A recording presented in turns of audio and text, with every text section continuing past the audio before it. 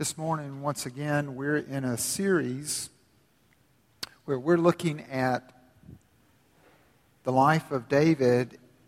If you can turn me down just a little bit, Mike. Thank you. We're looking at the life of David, where he is found by Samuel, the prophet, in the sheep pen. He comes forth, and Samuel anoints him to be the future king of Israel. This morning we find David, having been in the courts of Saul, the reigning king now of Israel, on the run.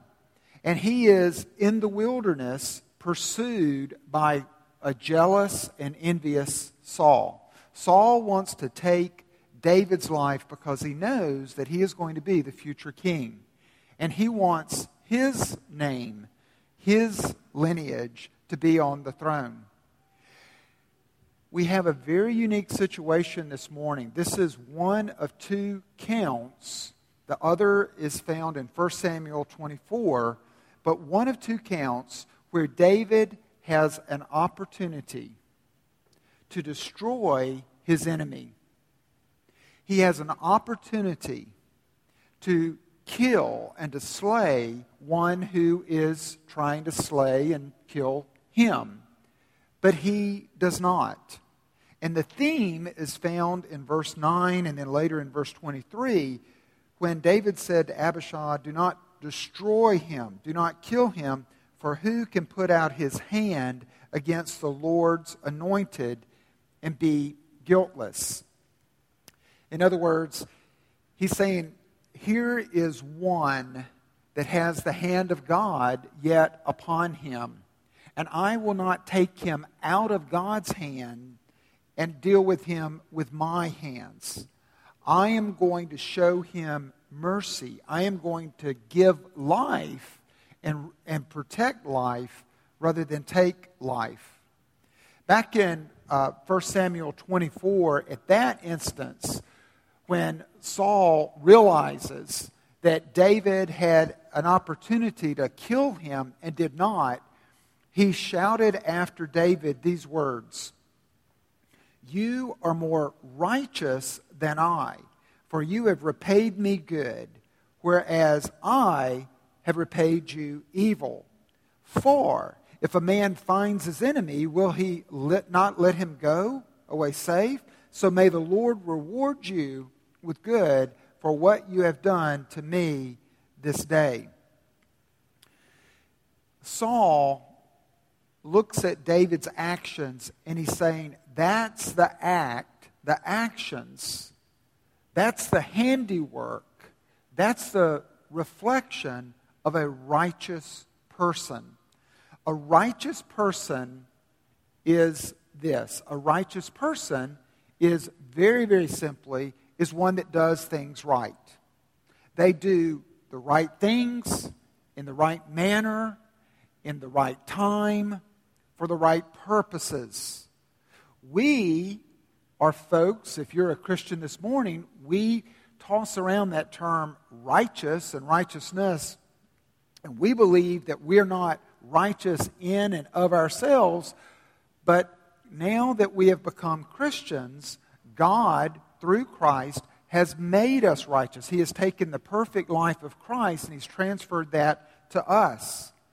Now with that, stay with me, now with that newness of life, that transfer of Jesus' record, we're now growing and learning to be the sons and daughters that He is transforming us to be.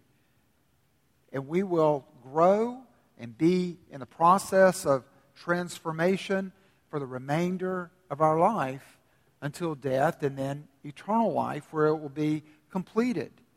We are to be about the work of righteousness in our life. We are, this morning, to do right to those who do us wrong. Let's keep it simple this morning. And I want to show you 3 instances where David does the right thing. He acts righteously toward one who intends him wrong.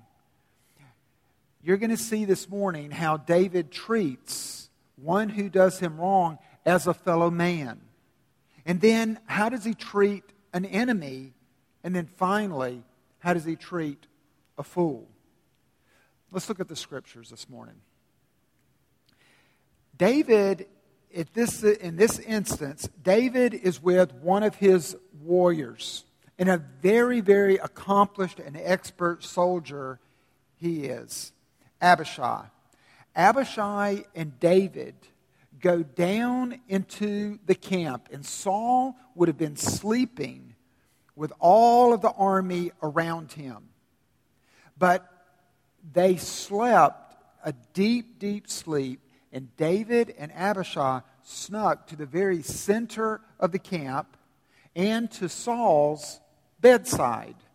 And there's a spear so that Saul could jump up and he would be ready to grab his spear and go defend himself or go fight.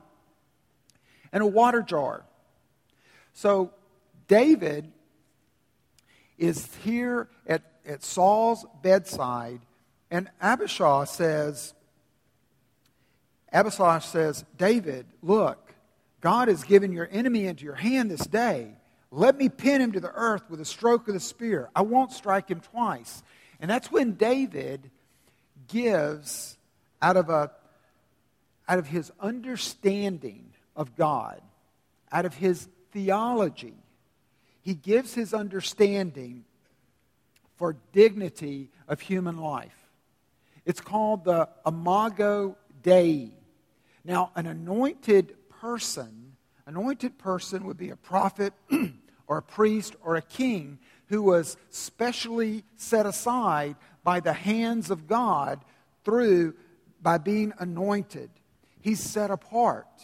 But David knows that all of life, all of mankind, all the sons and daughters of God, every male, every female, is given life, and that life is to be treated with dignity because we're made in the image of God. Genesis 1:26 is where we see God saying it is a holy trinity there in the garden. As He's made all the creatures and He's made all of the vegetation, He's made this world, and He says, now let us make man. And how shall we make man? Let us make man in our image, our likeness. He will reflect us. We're going to put a part of ourselves into this creation of man, such that he will be different than the animals. He'll be different than any other act of creation. Genesis 9:6, then, now man is fallen, as Barry shared with us earlier. This is now post-Adam in the garden. So now man is sinful. And we now find that the country is growing and man is sinful. So does he still bear the image of God? Yes. In fact, God says, do not murder, do not shed blood, for that is not ordinary blood that you're shedding. That's blood that bears my stamp, my hand, my handiwork, so that if you shed blood, then your blood is going to be demanded, for God made man in His own image. And then finally in James 3, chapter 9, James, the brother of Jesus, will use this in speaking to the church. It's as if James were standing before you at Two Rivers today and said, brothers, don't speak ill of one another. Don't discourage one another. Don't curse one another. Instead, bless and encourage, because do you not know that everyone that you encounter bears the image of God? God's hand is upon them. C.S. Lewis explained it like this in his fantastic work, and I encourage you to download it. It's just a short article. It's really a sermon that he gave. It's called The Weight of Glory. And I'm going to read to you a little bit more than what is on the screen. C.S. Lewis is talking in his sermon about this weight, this burden that we have. And the weight is this knowledge that influences us that every one of our fellow man is destined to spend eternity somewhere. And every fellow man, every human being that we come in contact with bears the image of God. And that has consequences. That's a weight that we carry. How do I treat others? How do I treat my fellow man? It may be possible for each of us to think about his own potential glory hereafter and to think of it in the excess. But it's hardly possible for us to think too often or too deeply about the glory of my neighbor. The load or the weight or the burden of my neighbor's glory should be laid daily on my back. A load so heavy that only humility can carry it, and the backs of the proud will be broken. It is a serious thing, to live in a society of possible gods and goddesses, to remember that the dullest and most interesting person you talk to may one day be a creature which, if you saw it now, you would be strongly tempted to worship, or else a horror and a corruption such as you now meet, if at all, only in a nightmare. All day long, we are in some degree helping each other to one or the other of those destinations. So, David, when he sees Saul, he sees his fellow man. He sees a human being. He sees someone that has the mark of God upon him as he's an image bearer. And as that, he says, that is enough to treat him with dignity. I would love to go on a side road here and speak about the right to life, to speak about the great heinousness of the sin of abortion, in that it strikes against the very image of God. The weakest, those that we have to get somewhere in our mind to say they're not actually human in order to be able to do it. But if we become conscious and say, even the youngest life conceived and yet in the womb, that life is an image bearer. And it's to be treated with dignity. I would also say, and I can't go down the side road, but it is not unlikely that there is someone here today who's had an abortion, or perhaps a male who has been a part of that. I want to tell you, you still bear the image of God. And with God, there is forgiveness. And with God, there is restoration. And with God, there is healing. Because you're His image bearer. And He looks to you, and He would now restore your dignity. But it means those that are mentally and emotionally ill. It means those that are of different races, of different skin colors. It means different genders, different cultures. If they are a walking human being, then they are worthy to be treated with dignity. They deserve it, and God says it begins when you see them as image bearers. But David goes more.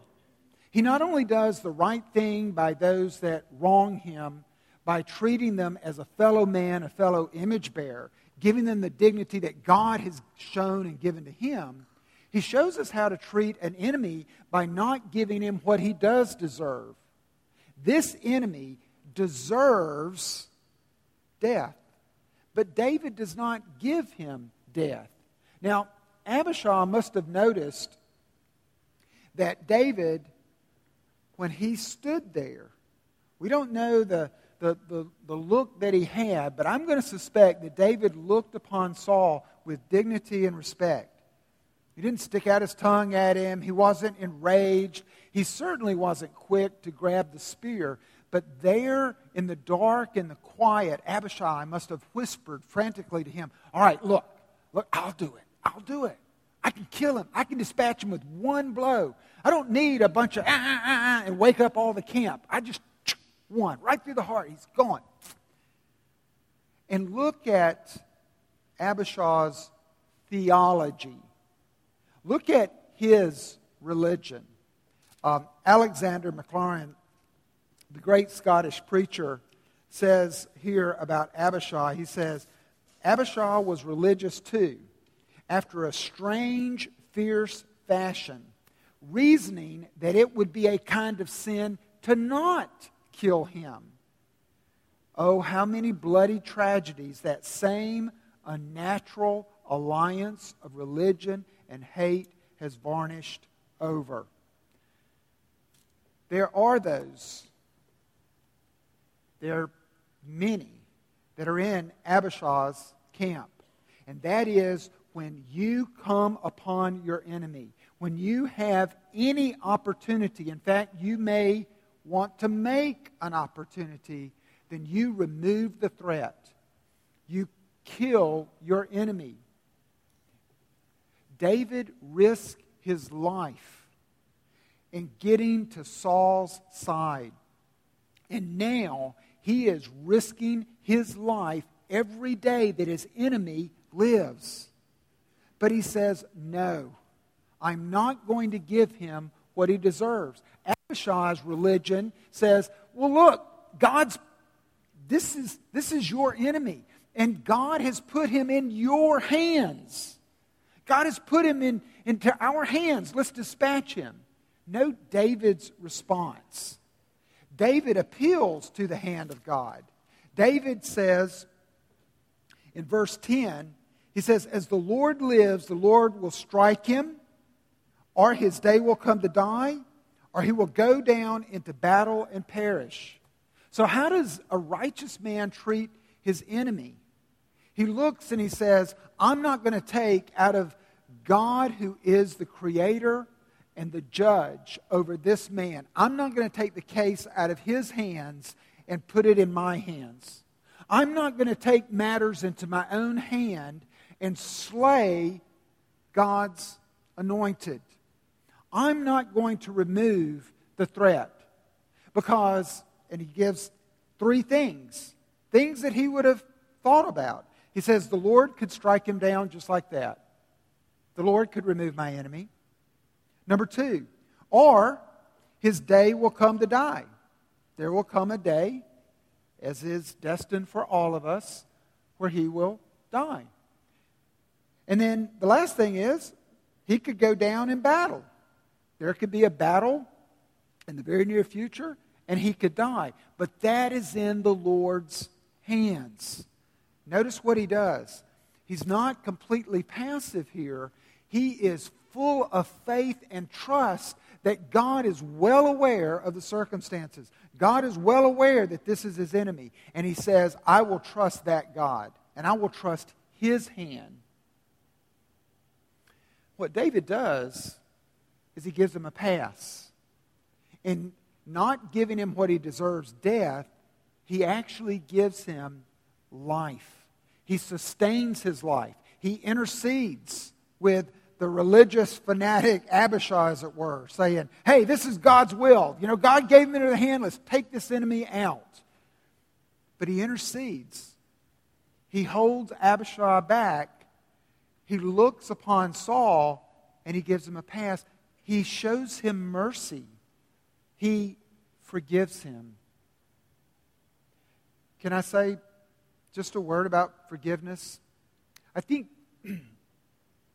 that it's important that you recognize that the chief characteristic of a Christian, of one who is righteous, is both how quick and how successfully they forgive others. And that it's fueled by their own forgiveness of sin. David here models forgiveness. let me give you a do, let me give you a don't, and then let me give you a how, because the sermon is not completely about forgiveness. It's about how we treat those that have done us wrong. But one way that we treat our enemies who have wronged us, we forgive them. We forgive our enemies, even as we who were once enemies have been forgiven of God. The first thing to do is that we do forgive them. We actually forgive them. Whether it is by a pronouncement to them or it's a private prayer on our part, we actually look at this, our enemy, or this person that has wronged us, and we declare and we pronounce, I forgive you. We let it go. We recognize that fear is very, very costly. That forgiveness is very costly. And forgiveness by David being granted to Saul, Saul could rise up and kill him. He may not make it out of the camp. Or it could be another day and he could be found in the cave. And he knows that he's at risk of Saul slaying him. But that was a cost that he was willing to pay, to forgive him. David knew something else. As he looked at his enemy, his choice, I believe, was shaped that he did not want to be like Saul. Forgiveness is costly, but non-forgiveness is more costly. Let me say it again. Forgiveness is costly. It cost us something to let somebody go. It cost us something to have our enemies still around, but to have given them pardon. It cost us something, but it will cost you more if you harbor enmity and ill will. If you harbor or hold that debt and refuse to cancel it, it can change you into Saul. David could have very easily become Saul by not forgiving his enemy, but by slaying anybody that dared to stand against him and his anointing and his throne. So the do is to actually forgive someone. The don't of forgiveness is don't rehearse it. Don't rehearse it to other people. Don't rehearse it to that person. Don't rehearse it to yourself. It's not forgiveness if you go and say, well, you really blew it by me. You really messed up. You have really hurt me. You have impacted my life. You have sinned against me. And, I forgive you. I forgive you, because I'm a Christian. I forgive you. And then you go and you rehearse it to other people. Not the act of pardon and forgiveness, but the act of your righteousness toward them. That's called self-righteousness. Forgiveness is fueled by this humility of seeing that I am forgiven. We don't rehearse it. Jesus Christ told the parable of the unmerciful servant, where there was one of the servants of the king he owed the king a great debt that he could not repay. And the king removed the debt. At his own cost, he canceled the debt. But then that servant went to a lesser servant underneath him that owed him a very small penny ante debt. And because he couldn't pay, instead of canceling the debt, he had him thrown into prison. He had him thrown into debtor's prison. And the king called him back and he said, how could you do that? I forgave you a great debt. How could you not forgive someone a smaller debt? And so we find that the how is to be ever cognizant of the great debt that we have been forgiven of. Instead of giving us death, God has given us life. Instead of even allowing us to continue alone without him, he has come to us and he has canceled our debt at his own cost. And then he looks to us and he says, now as my image bearers, as my representatives, as people in my likeness, forgive. Forgive your enemies. Don't give them death, but give them life. And then lastly, I want you to see how David treats a fool. And this is seen down in verse 21, where Saul is now talking. And Saul in verse 21 says, I've sinned. Return, my son David, for I will no more do you harm, because my life was precious. My life was precious in your eyes this day. Behold, I have acted foolishly and have made a great mistake. This is a huge confession on Saul's part. When we think about doing something foolish, we think about doing something mindless and unintentional. Oh, man, boy, I did a very foolish thing. What fool meant here is like the fool says in his heart that there is no God. It's the fool who says it's willful, it's intentional, it's malicious, it's sinful. And Saul is saying, I've been that kind of fool. I have sinned against you, David. I have been willful. I have been an enemy to you. I have my sin. I have been a sinner who has impacted you by my foolish acts. How do you treat someone? How do you treat someone who sins against you? How do you treat someone who has not simply demonstrated one act of foolishness, but multiple acts? They continue to sin against you. How do you treat someone like that? Well, the scripture, just for the sake of space, we didn't include verses 17 through 20.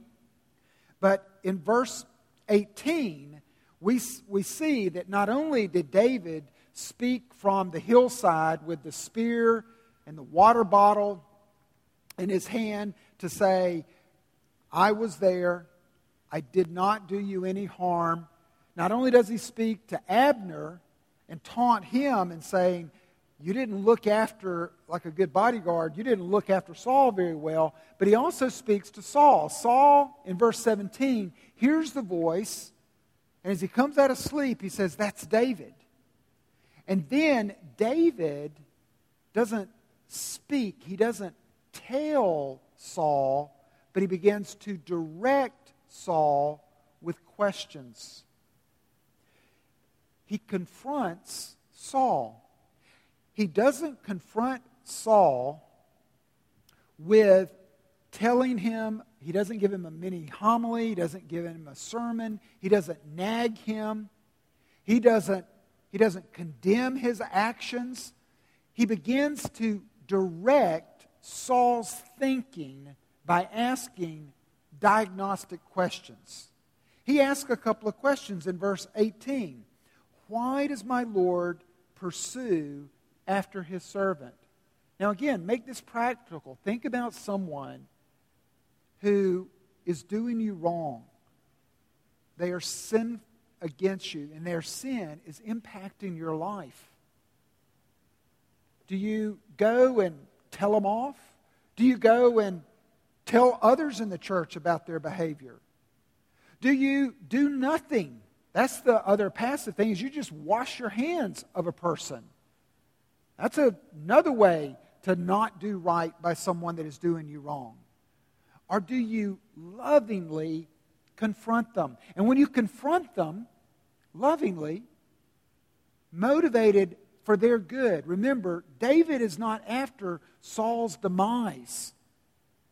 He could have just said nothing, but instead he begins to ask thought-provoking, heart questions. Why does my Lord pursue after his servant? What have I done? What evil is on my hands? He wants to make Saul think, and he begins to direct Saul's heart to think. Recently, I've been thinking about four great questions that motivate me in my encounters and in my conversations with other people, with other image bearers, with my fellow man, my encounters with my enemy, or my encounter with people that sin against me. Number one, I think about the question, why did Jesus come to earth? Jesus came to earth to reconcile man to God and God to man by coming to bring peace at the cost of his own life for the granting of the forgiveness of our sins. But he came to restore us as God's creatures, as his sons and daughters, to be his image bearer. Why am I here on earth? Well, as an image bearer and as a Christian, I, like God, like Christ, am now on a mission to help men and women be reconciled with God. And to see that through, again, that is made possible by the work of Jesus Christ on the cross. What are the only man-made things in heaven? I almost hesitate to answer this one and let you over lunch noodle on this one. The only man-made thing in heaven are the scars on Jesus' hands and feet and in his side. We're reading in Revelation that he will bear those scars as trophies, having died in our place, having been wounded in our place. Lastly, what are the only heaven-bound things on earth? What are the only things here that are bound for heaven? And we find that it's our fellow man. And not necessarily heaven for all eternity, but where they'll face judgment. The only eternal things in this world is our fellow man. Why did Christ come? Why am I here? What are the man-made things in heaven? What's heaven bound? What's eternally bound? That causes me to look at my relationships and my conversations with more intent. I'm more intentional about it. I promise you that if you will approach, not to tell them off, but to direct the heart, to think and to consider those who are foolish in your life, whose sin impacts you, if you will approach them, and if you will seek to have a conversation to begin to direct their heart, if they perceive that you don't have your own agenda, if they perceive that you really love them and have their best interest in mind, then they will melt. They will melt. What we see David doing is very similar to what we see Christ doing on Golgotha and the cross. We see him not slaying his enemies, but we see him not simply risking his life to let his enemies survive. We see him losing his life at the hands of those that are his enemies. But even as he is dying, he is committing us to the pardon and the forgiveness of our sins, if we but would receive it. If we will look at that mercy, as Saul must have looked at the mercy of David, and say to ourselves, how foolish I've been with my life. How sinful I've been with my life in the face of one who has repeatedly shown me mercy. It will melt you, and it will undo you, and it will change you. From this point on, Saul and David will never meet again. From this point on, David will go one way and Saul will go another, but Saul ends the pursuit. He ends the pursuit of David's life.